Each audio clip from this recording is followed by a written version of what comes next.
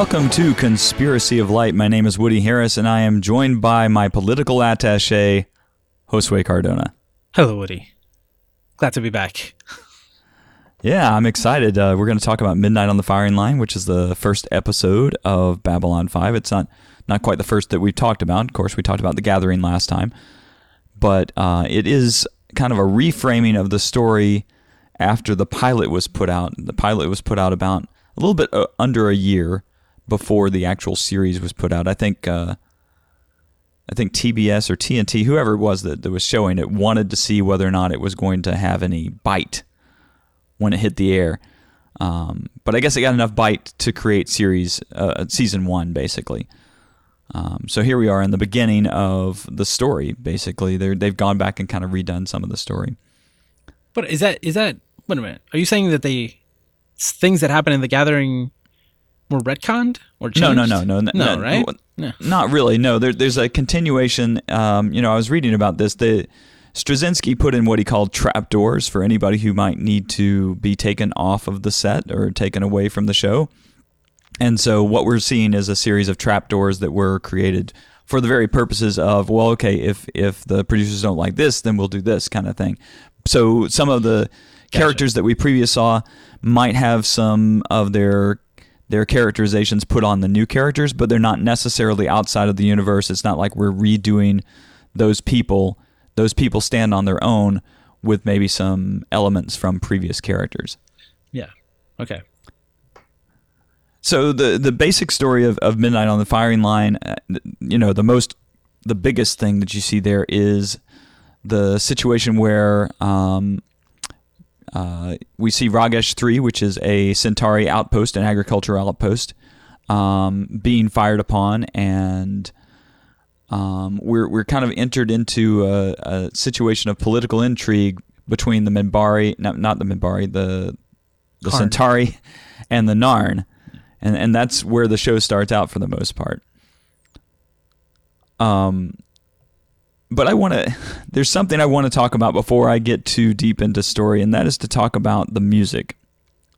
I know that's kind of random, but the previous soundtrack designer was Stuart Copeland from The Police, and he did a fantastic job with The Gathering. But he was one of those that they said, okay, well, you're going to have to go and we're going to put somebody new in, and they put in Christopher Frank. And I didn't realize a lot of things about Christopher Frank. Christopher Frank started out as one of the members of Tangerine Dream, and he stayed in Tangerine Dream for about 20 years. Bringing all kinds of new light to electronic music. And I guess Straczynski said, that's what I need. That's what I need for Babylon 5. And many people would say that the music is very important to Babylon 5 just because of the way that Christopher Frank wrote it. But I got caught in this kind of wormhole of searching prior to this episode, which is there's a scene in the show that we'll probably talk about pretty at length at some point. But the scene is where Talia Winters and Susan Ivanova are sitting in the Zocalo at the bar, and she's talking about the role of Psycor in her life. But in the background, before the dramatic music of Christopher Frank comes in, there's a song that it sounds very 80s. It sounds very like it just fits in normal pop radio. It's maybe just something that's almost throwaway pop. But I got caught in this idea that I needed to find this song. It's nowhere to be found on the internet. Nobody knows what this is, but a lot of people kind of surmise that it's by Christopher Frank. But that was the wormhole I got caught in before we got to the airing of the episode. I spent about 3 hours looking for this song. For no reason whatsoever. It doesn't hit me as something I need to have in my life or anything. It just, no reason whatsoever. Okay, well, I'm going to start paying attention to the music more then, because it's not something that jumped out at me. Of course, it is just one episode. Right. And I didn't notice any difference from the previous song that was used in The Gathering, or the previous music that was used in The Gathering. Yeah, I saw that episode 3 weeks ago, so there's no, like, I don't remember it that fondly. But what you said about Stuart Copeland is interesting, because I went to a Comic-Con presentation recently, and it was for a video game called Spyro the Dragon. And basically, he had done this. He did the soundtrack for the original game. and he talked about how he was there at the presentation actually Oh, at wow. Comic-Con, and he talked about how he'd made over 100 pieces of music, and many of them he still goes to by accident. Like he'll make a new song and he's like, oh, that sounds way too much like this thing I did for Spyro 20 years ago. It was really interesting how that stuff happens. Like I have an idea for how maybe Christopher Frank made that song that's in the background and nobody put it on a soundtrack. Nobody maybe they just played it that one day, maybe they threw away the tapes. I mean, all that is very possible. May not have a name, No, I don't think it does. I think it's something that, it's almost cutting room floor. Although I was told that on occasion, Straczynski wrote lyrics for Christopher Frank music. And I'm wondering if that might be one of these situations. But there's nothing. There's nothing out there.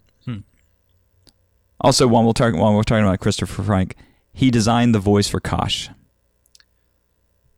But who's Kosh? Kosh is the Vorlon ambassador. Oh, yeah. Okay. Yeah. Okay. Gotcha. Yeah, so he designed that voice. So I'm just intrigued by it. I get caught by music, and I'll probably do that once in a while. So, what was your initial takeaway for Midnight on the Firing Line? Well, again, as a first episode of a season, I'm trying to keep track of names like Kosh. I forgot who Kosh was. I know Ivanova is the new first officer, and I know we have a new Psi Corps officer too, Talia Winters. So I'm trying to keep track of the people. I was really intrigued by the world building, right? So that conversation you mentioned between Ivanova and Talia, that really that to me was one of the biggest insights into how things are on Earth in the future. Yeah. We have psychics and they're either all recruited into the Psi Corps or they're drugged because they're considered dangerous. And when Ivanova talks about her mom, that she had to be put on a controlled substance to be allowed to be free. That was really sad. You think about how many people live like that. She was in hiding for a long time, and how it kind of consumed her. And I don't know. It makes me think a lot about psychotropic medication and over medicating people and why we're medicating them and things like that. So it was a very sad story. And it adds a very serious element to Ivanova and Talia's potential, relationship on the show. Another thing that really jumped out to me was more talk about how the Centauri and the Narn, the 100 years and how things have gone back and forth. Yeah, that's super interesting. I really like that they addressed how humans and Centauri are not biologically related. No, but they played it off, right?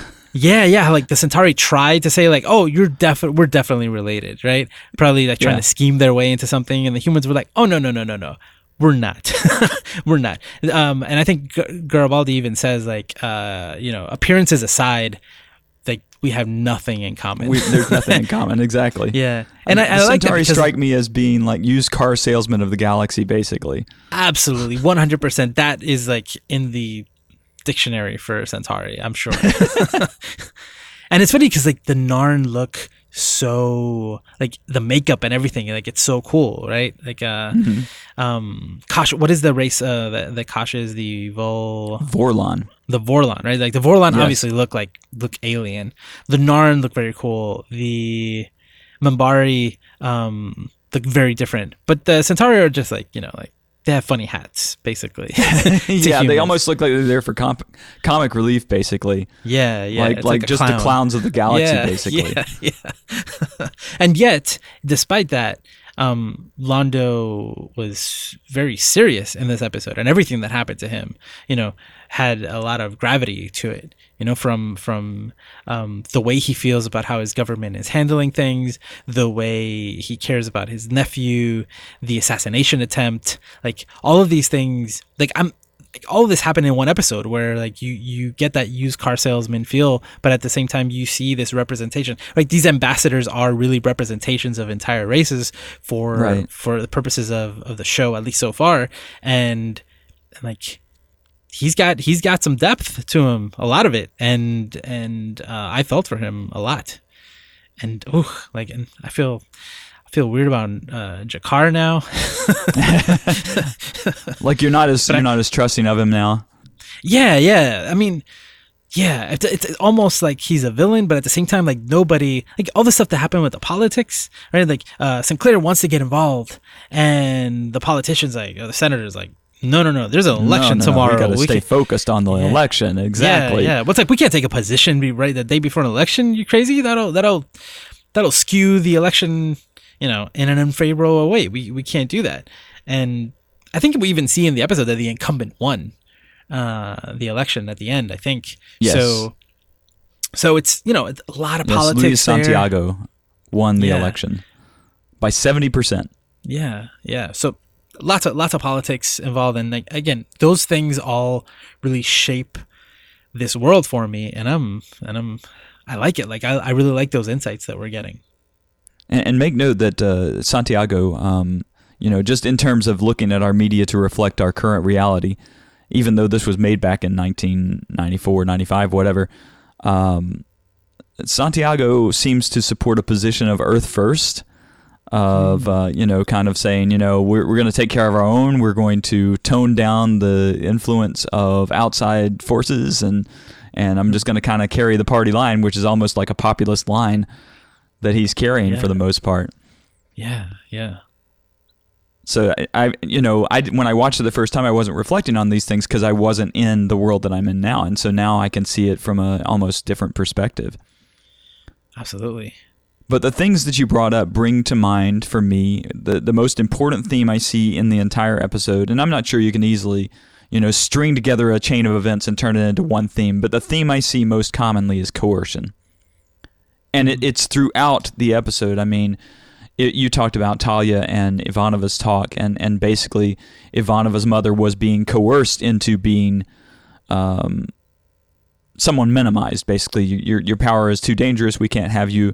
So, you've decided to take this option. So here's the drugs, and we're going to tamp down your psychic abilities. And then we go to Karn Malari, who is at the agricultural station Ragesh 3.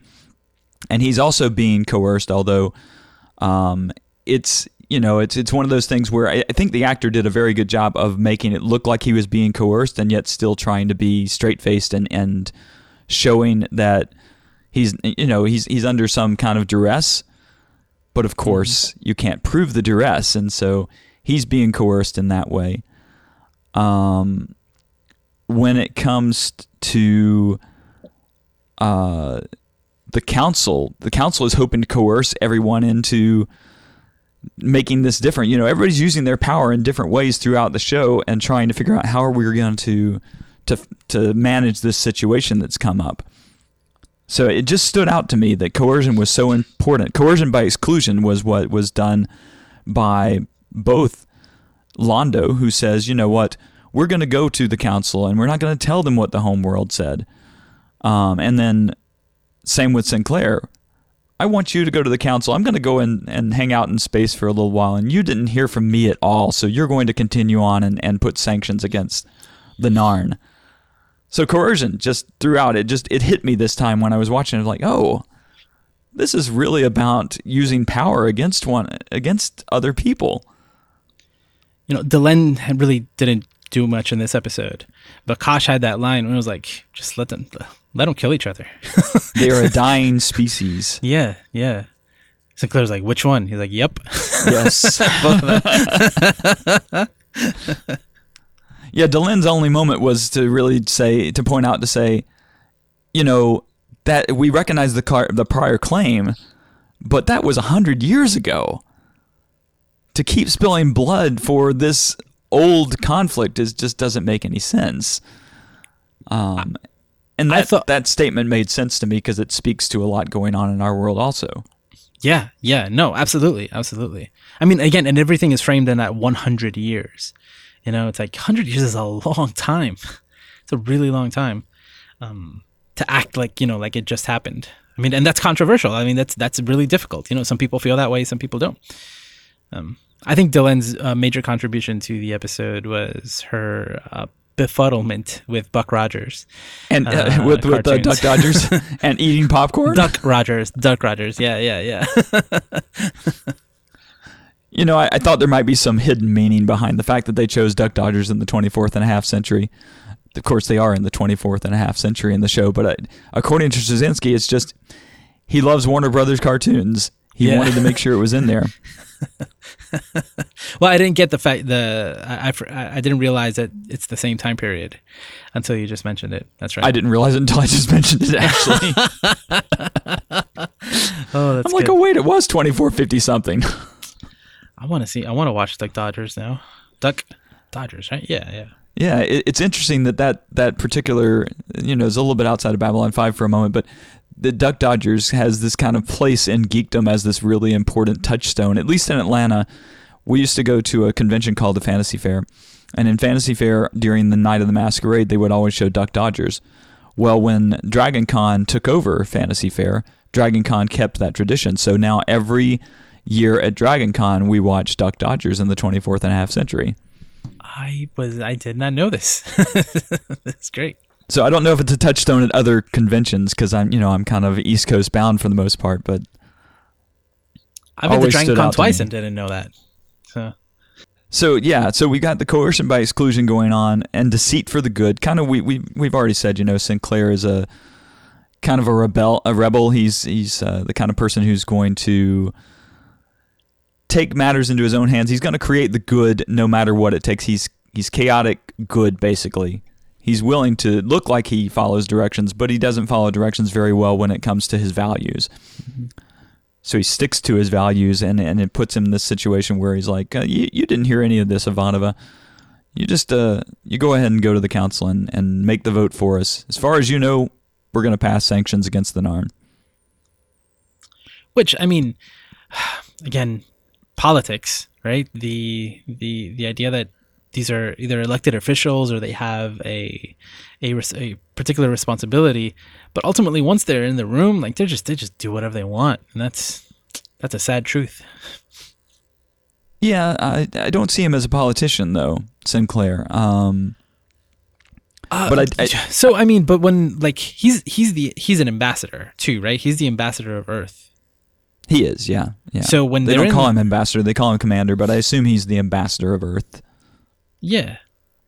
And once they have those council meetings, like there are important decisions being made there. And although he's not supposed to, again, he's supposed to do what his government wants, just like Londo is supposed to do what his government wants. Once they're in there, they're kind of just, you know, things can happen because maybe I misunderstood or I didn't hear something that was said in a prior meeting.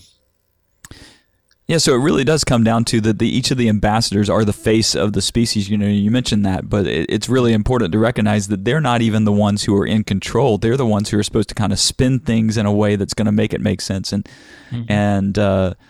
bring the peace, so to speak, by being on the station there, trying to represent each of their peoples while still being, you know, aware of their own frailties, their own challenges. Yeah. But then that brings to the fact that, okay, there's this huge race war going on between the Minbari, and not the Minbari, I keep doing that, the Narn and the Centauri. It's been going on for years, and they both have these dreams of, you know, like, I think Londo said, we should have wiped you out in the first place, and then, of course, G'Kar says, I'd like to live long enough to see us give their bones as flutes to children. Yeah. It's about as dark as you can get, but there's clearly a lot of racial tension going on between their two species, and there's this cordial thing between them. You know, even at the start, you know, when G'Kar gets up from the table and he's inviting Londo to enjoy this spoo with him. So there's some kind of cordiality or some kind of attempt to be friendly on the surface, but there's all this lingering hatred underneath. It's just crazy. Yeah, at least be diplomatic. I don't know if friendly, but I think it's a perfect way to frame the universe in a TV setting, because you can't travel the universe. So we have this space station and we have each of these representatives, and again, I'm assuming this will continue to happen. We'll see all of these huge things play out in a very personal and emotional way, because it'll mostly happen between these people, right? Just individuals dealing with individuals, representing millions or billions, trillions maybe, right? I don't know how large some of these civilizations are, but that's an awesome way to make a show. And yeah, that might be one of the best keystones of the show, is making everything personal by putting it into one person and building those characters around their culture. I have to think about that, because that's we're basically saying that you're seeing all of the battle of the culture within the one person, which in one way is horrible, because no one person can represent everyone. Sure. Right? That is not a good way to do it in life. But as a TV show, it's a window into all of the events that are happening in the world through these, like you said, maybe like Narn and Londo may hate each other, or their people may hate each other, but they have a role to play there. And again, as far as the show goes, I think they're representing everything. And speaking of Londo and Jakar, yeah, I keep mixing up the names, man. When Londo talks about this death vision that he has, that jumped out at me. That seems very interesting. I'm 20 years in the future. Yeah, because the way he says it, I think he explains it to someone as in that's just something that all the Centauri experience. Like they see the moment of their death. Yeah, they see the moment of their death. Yeah, and Londo just happens to see the moment of his death is also the moment of Jakar's death. Right, they're choking each other out, and that's one hell of a death vision. And then to be there, having to, like you said, like be diplomatic and have these. I mean, I hope that they like. I mean, I don't know. I'm intrigued to see how that's going to happen, because if they're always going to be the two ambassadors for the next 20 years, that's a hell of a difficult 20 years. Knowing that is right. Knowing that's what's coming in the future. Yeah, because hopefully, like your hope would be that Jakar gets transferred or something, or you get transferred, so you don't have to deal with them every day. Fine, I understand we're going to kill each other one day, but I'd hate to have to work with you every day too. Yeah, and how hard would that be? That's yeah. That's really hard. I know that eventually you or I are going to kill each other, or both of us are going to kill each other. And Londo tries. I mean, like, let's have some spoo together.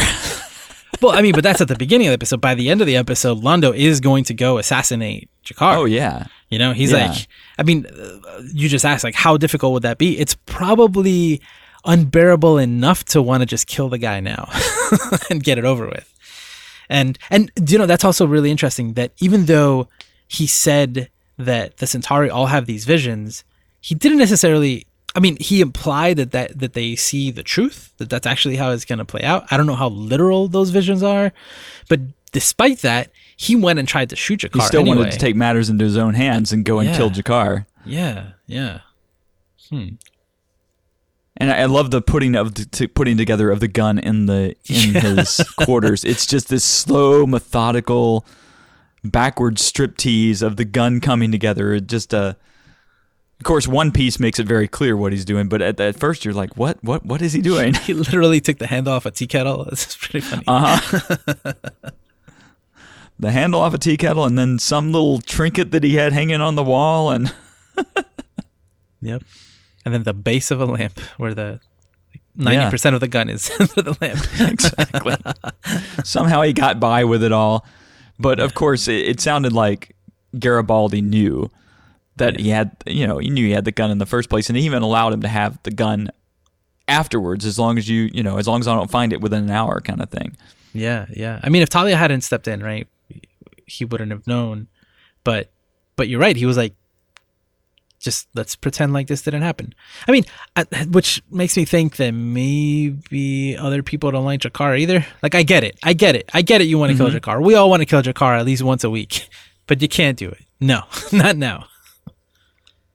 Yeah, what did Garibaldi say? He said something like, I know how it burns, I know how it feels. And there's no clear answer as to what what he's talking about, but he seems to have some affinity for Londo, even though his first response to Londo was, "Oh, here we go again." But he's always very friendly to Londo and almost respectful to him, even in the midst of this. Would you have really killed me? Yes, but I'm just as glad I didn't have to. Londo calls Garibaldi Garibalding at the beginning. Garibalding?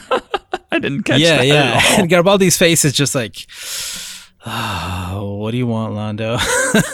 Yeah, exactly. Peter Jurasik, who plays Londo Mollari, said that anytime he wanted to get into character, all he had to do was stand up and say, "Mr. Garibaldi." That was his battle cry, basically. Oh, that's good. That's good. There's some stuff that's kind of hidden going on here, which is, how did G'Kar know about the fact that the Centauri government was not going to take action in the council? So I feel like that wasn't too much of a concern for me, because huge governments, spies within each other's governments, like that wouldn't be that. I'm not too concerned. So your assumption then is that some spy on the some spy of Londo's people, basically, some spy of the Centauri is leaking the information to G'Kar in some way. My assumption is that every government has spies everywhere they can, and there's always an intelligence division, right, of the government trying to gather information, and that just seemed like something pretty.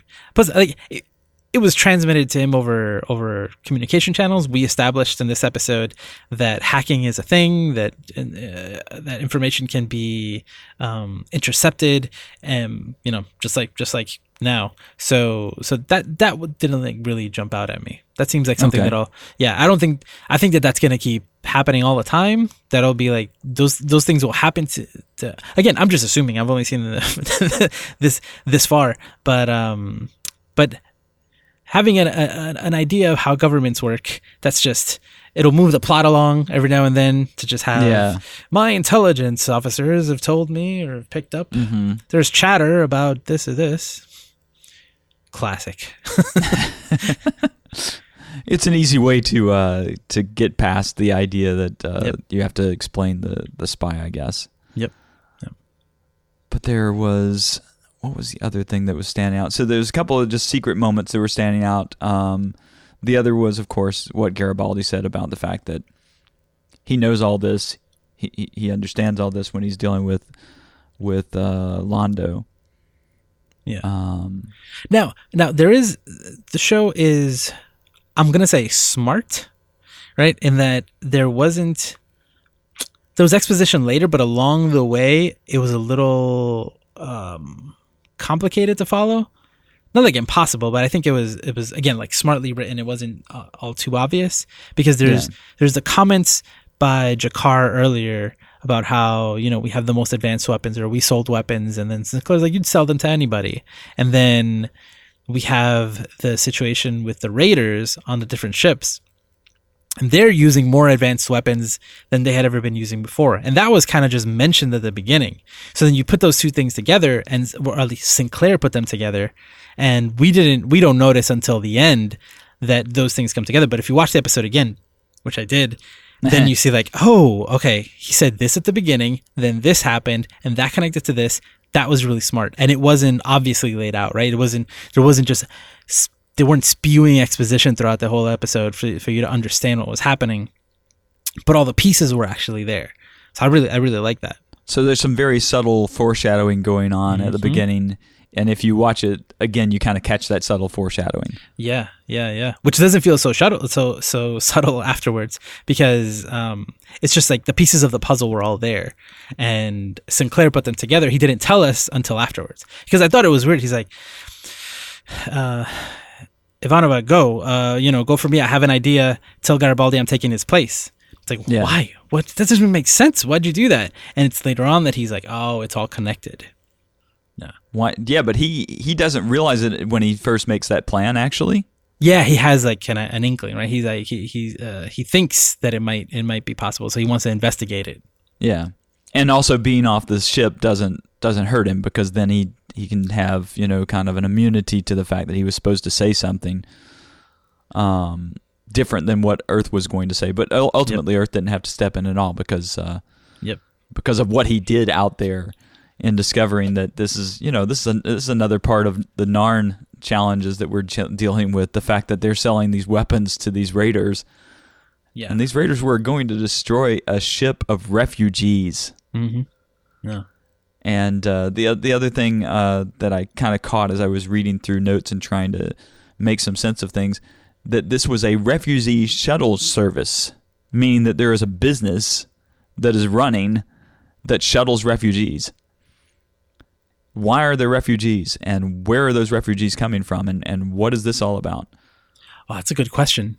They didn't say. They just said no. Refugees. Yeah. They left you kind of in the lurch and not really knowing what's going on, and just seeing these husks of ships that these raiders have come along and basically destroyed everybody around, and you don't even really know why. There's not even really any explanation of what's going on, except that we've had problems with raiders before, and we're having problems with raiders now.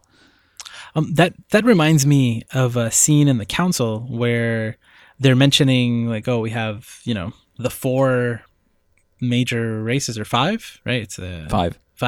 And like the consortium of other planets or something, like I forgot the exactly. League of Non-Aligned Worlds. League of Non-Aligned Worlds. And It's like the lesser planets, right? Or something. It's like, and then the ones with less political clout still have a voice in the council. Yeah. I think what I was reading as far as the political structure is, anybody on the council proper can make a vote, but when it comes to the League of Non-Aligned Worlds, I think that they have to vote unanimously against something, or they have some part in it, but they just don't have a full role in the diplomatic process. Oh, see, I want to know more about that. Interestingly enough, and I noticed this only, maybe the second time I did it, was Vir Cado, Londo's attaché, is sitting at the back of the place. And the only thing I could think of was, well, he just doesn't fit up there on the council table, basically, but he needs to be in the room because he's there as an aide to Londo. But it was just interesting. Stephen Furst is still in the room. Yeah. What do you think of Stephen Furst as Vir Cado? I don't know. I don't know what to think. Nothing yet. Just he's kind of he's if we say that the Centauri are these kind of clowns of the universe, he kind of matches with that ultimate picture, because he's just kind of like fumbling. He's almost Flounder. Yeah. And of course, my diplomatic attaché, Londo was expecting many more people to show up than just the one. Yeah, no, Londo's very disappointed in the Centauri government throughout this whole episode. Yes. I have a feeling that's going to... we're going to see much more of that. Yes, without foreshadowing too much... here's the space that Londo's in. My government was once a big power in the universe. Now we're, kind of shot down to be these lower beings, or these, used car salesmen of the universe. He hadn't said those words, but he said similar words to kind of indicate who the Centauri are, the Great Centauri Republic. Yeah. But the fact is that he clearly has some passion about him that makes him want something different than what he's got. He doesn't see himself in a position of power whatsoever, even as an ambassador to Babylon 5. He doesn't see it as a respected position, really. Yeah. Oof. Poor Londo. The other thing that I was caught by was that, and I've seen this in recent political ads and recent political things, war is not politically convenient, or it's chosen when it's only politically convenient. It's almost like the issues that we try to vote on, the things that we try to make sense of, it really comes down to this popularity process that these politicians are trying to win, and everything becomes kind of symbol to or everything comes kind of a stepping stone to political power instead of being it's a stepping stone to trying to make change in the world. I'm just hit by that on a daily basis when I'm listening to the news. The way that the news media talks about elections coming up. Well, this isn't a good thing to talk about during this election season for this particular politician. What? Why can't we just talk about the issues and stop focusing on this popularity contest? Yeah. Yeah. But it was happening in the show because, the Earth government did not want to take a stand. Now, when you mention war, though, we aren't in the middle of a war. This was just the Ragesh 3 thing was just one conflict, right? Right, but Londo says there will be war if Karn Malari is hurt. He's very adamant about his approach, and of course, Earth is very adamant. Like, we're not going to get involved in any kind of conflict between these two races. We don't want to be part of this. Yeah, the Centauri doesn't want the war either, apparently. No, but Ragesh 3 is too remote and too non-consequential to break the peace. Yeah. That's what happens with colonies. Yeah. So what do you think overall, looking at the story? You don't really know the story arc yet. You don't know where it's going. What do you think was the point of the episode? So I still think that we're in that, meeting the people and meeting the world phase. World building, yeah. Yeah, so there were a lot of elements here, particularly there's barely any mention of the Earth and Minbari War. It was brought up once, really fast, but we learned a lot about it in the Gathering. Right.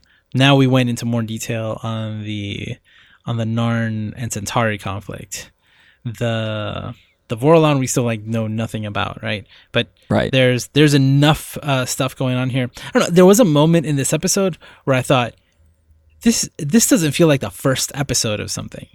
This feels like it is like we were thrown into the end of a season almost, right? Because everything was so heated and escalated where I was like, man, we're on the verge of these people could start dying at any minute. Like the stakes are that high, it feels. And for that to be the first episode, for this to be where we're starting the season off, and the show practically has me really excited because I don't know where it's going to go. I'm only learning where it's been, and that where it's been has been tragic and affected all of these people. Nobody's okay after what happened. Nobody's talking about the glory, oh, we're in the golden age now. Remember back when we had war? It's no, everybody's still pretty angry. And Sinclair has no idea why, they won a war a couple of years back. And there's still a lot of mystery there. So I have no idea where this is going, but I like the world that they're building. And it's definitely, there's a lot of drama, let's say. And it feels, one more thing. It feels like there is an arc. Mm-hmm. It doesn't feel like case of the week kind of thing, right? Because right. Some TV shows can be very episodic, where it's we introduce the conflict and we resolve the conflict by the end of the episode. Exactly. This did not feel that way at all. Even the one thing that felt like, oh, this is the throwaway, which was the Raiders. No, that was a part of the larger narrative, and nothing was really resolved at all. So I don't know. So honestly, one thing, it's really hard to see that there's 5 seasons of this available, and I'm only taking it one at a time. I really want to keep watching. I know. It's we should record more often. Probably so. Well, we can talk about that. And one more thing about kind of the world building. I wrote in my notes Starfighters with an exclamation point, because obviously I'm going into the show thinking this was at the same time as on TV at the same time as Deep Space Nine. Yes. And I'm comparing it to Star Trek, and Star Trek doesn't have starfighters. Star Trek doesn't have cool battles. Even like late. I still haven't finished Deep Space Nine to be fair. Okay. But like it doesn't. There aren't exciting battles. It's really just like it is like the Navy, right? It's like one big ship firing on another big ship, for the most part. So it was cool to see the commander get in a starfighter, and either the way they launched and everything, and the way he like maneuvered and everything. That was kind of cool. That was kind of cool. Yeah, to see, they dropped from the spinning ship. Tone. They dropped from the spinning ship, so they use. Straczynski tried very hard to use a lot of science in doing what he did. So he made it very clear that what they were doing were actual scientifically valid maneuvers. Even the launching from Babylon 5, which is just the station spinning, so you just let the thing get flung off basically. Gotcha. Yeah. I like that. I think I might have mentioned this last episode, and it didn't pan out, but NASA contacted Straczynski about the possibility of using the design of the Star Fury. They didn't end up doing it. They didn't end up doing anything with it, but they did contact him, which I thought was fascinating. Yeah. Very cool. But the Raider ships are much less maneuverable. They're meant to they're cargo ships, really. Yeah, they're cargo ships, and they're also meant to. You can look at them, and they're kind of aerodynamic, so they're meant to be able to survive in an atmosphere. So the Star Furies are much more maneuverable. They're made for spaceflight and not made for atmospheric. So that they're much more maneuverable in that battle than the other guys. I forgot what it's called, but I know that for Star Trek, there's like these technical manuals that talk about the technology. You know what I'm talking about? Yeah, like a blueprint of the ship and things like that. Yeah. They show all the ship and the vehicles and the weapons and all the technology, like the schematics and stuff. I think they're called technical manuals, something like that. Yeah. And do you know if there's one for Babylon? There may be, but okay. So we're coming to this in 2018, and it was a show made in '94. So what I'm finding is all the references to people who paid attention to Babylon 5 when it was in vogue, and to the books that were available. They're either gone or they're really ancient. Like if you look at any of these Babylon 5 websites, they're still done. They're still there, but they exist as they did in 1995. So it's like going back in time to look at these websites. Yeah, I just looked up Tech Manual, and I found b5tech.org, the oldest and most detailed site concerning the technology, ships, and weapons of Babylon 5. And yes, this is a very old-looking website. It's amazing because, of course, the show looks old, but if you're just basically going back in time anytime you go to it at this point. It's fascinating to me. But the books that I read during the time that Babylon 5 was going on are like in the $90 range because they're not in print anymore and nobody's printing them. Yeah. It's crazy. Because I thought, maybe the paperbacks that were, not such a big deal at the time, they're maybe $3.95, $4.95. They're going for really high prices now because nobody kept it going. Yeah, apparently it had to do with it just wasn't syndicated. Like there was something with the rights, so it wasn't available to watch. I mean, we mentioned this on the first episode. There's no easy way to watch it until it ended up on Amazon. Also, I'm kind of concerned that it's just going to leave Amazon at any moment too. Again, so I want to make sure. I hope that doesn't happen. I'm praying that it's going to stick around for us, but now we'll have to buy Are they on Blu-ray? They're not on Blu-ray. In fact, they weren't made. They did not allow the prints. I forget the size film they used, but it was. The stuff that we got on TV was not the film that they made, and they had to do a lot of editing and breaking down. And then as a result of an earthquake, as a result of some other things, we don't have all of the masters even out there anymore. And so there could be some possibility of turning it to Blu-ray. Like, Star Trek, they've done a lot of work to make Blu-rays of episodes. But with Babylon 5, nobody's put the capital up to make it happen. I think Straczynski would be totally into it. He'd be happy to do it. Yeah. It is odd to see to watch these episodes in widescreen. Yeah, because you're stretching it. No, they're not stretched. They would Okay. be cropped. They would be cropped is what they would have done. Oh, I see. Okay. Yeah, unless they do that with a lot of shows, but usually when that happens, I can kind of tell, oh, they're cutting things off. And this show doesn't look that way. There's never been a moment where I'm like, man, I really wish this was the full screen format, because they seem to be cutting off the top and the bottom. So I don't know if they filmed it in widescreen, or if the masters were in filmed widescreen. in I don't know. widescreen, but what you got on the TV was not the widescreen. Yeah. Because at that time, people weren't using widescreen TVs so much. Yeah, they weren't available in the 90s. So yeah, so it's interesting. I mean, no TV was filmed in widescreen, so I need to learn more about that. But it looks good. Yeah, given what it is, it's all about the story. The technology doesn't quite make it for me sometimes, and especially watching it on Amazon, they didn't get the best copies of these shows, but it's still fantastic.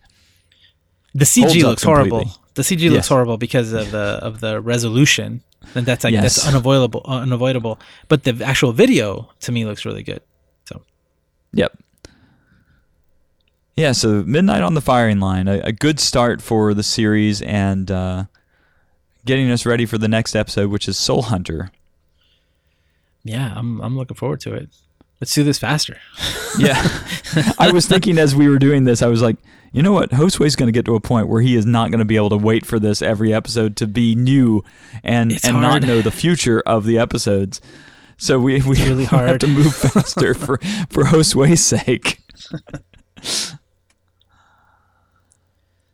All right. Well, final thoughts. The Midnight on the Firing Line is a great beginning to our story. We get a lot of world building, and it's seamlessly edited into the system, so it's almost like you're being dropped into the middle of a universe, and you're just picking up clues as you go along. Some clues we didn't talk about is the number that I forget the different things that happened. The attack on Pearl Harbor, of course, he mentioned, and then he mentioned some kind of other attack on Earth, and then the attack on Mars. It was San Diego. That's right. San Diego. The nuclear attack in San Diego. Yeah, and nuclear bombing of San Diego, and then a long and bloody history. Yeah. So there's history there that's presented for Earth too, but it's momentary. And even though, and we even have to kind of speculate about the history of the Psychor, the idea that they started regulating people with psychic abilities. Yeah. 3 choices: go to jail, join the Corps, take the drug. It's not a lot of choice. No. All right. Your final thoughts? My final thoughts. I think I've covered everything I wanted to cover, and yeah, my final thought is I want to watch the next episode right now. Let's do it. Let's go watch Soul Hunter. All right. Well, this has been Conspiracy of Light, and we look forward to you joining us again next time around for Soul Hunter, Episode 2 of Babylon 5 Season 1. Thanks so much for listening. Thank you, Josue, for joining me. It's been a fantastic discussion, and as crazy as this sounds, even though I've watched this multiple times, the fact that we're talking about it just makes me want to see more. So, I'm with you. Let's carry forward. All right, guys, thanks for listening. We'll see you soon.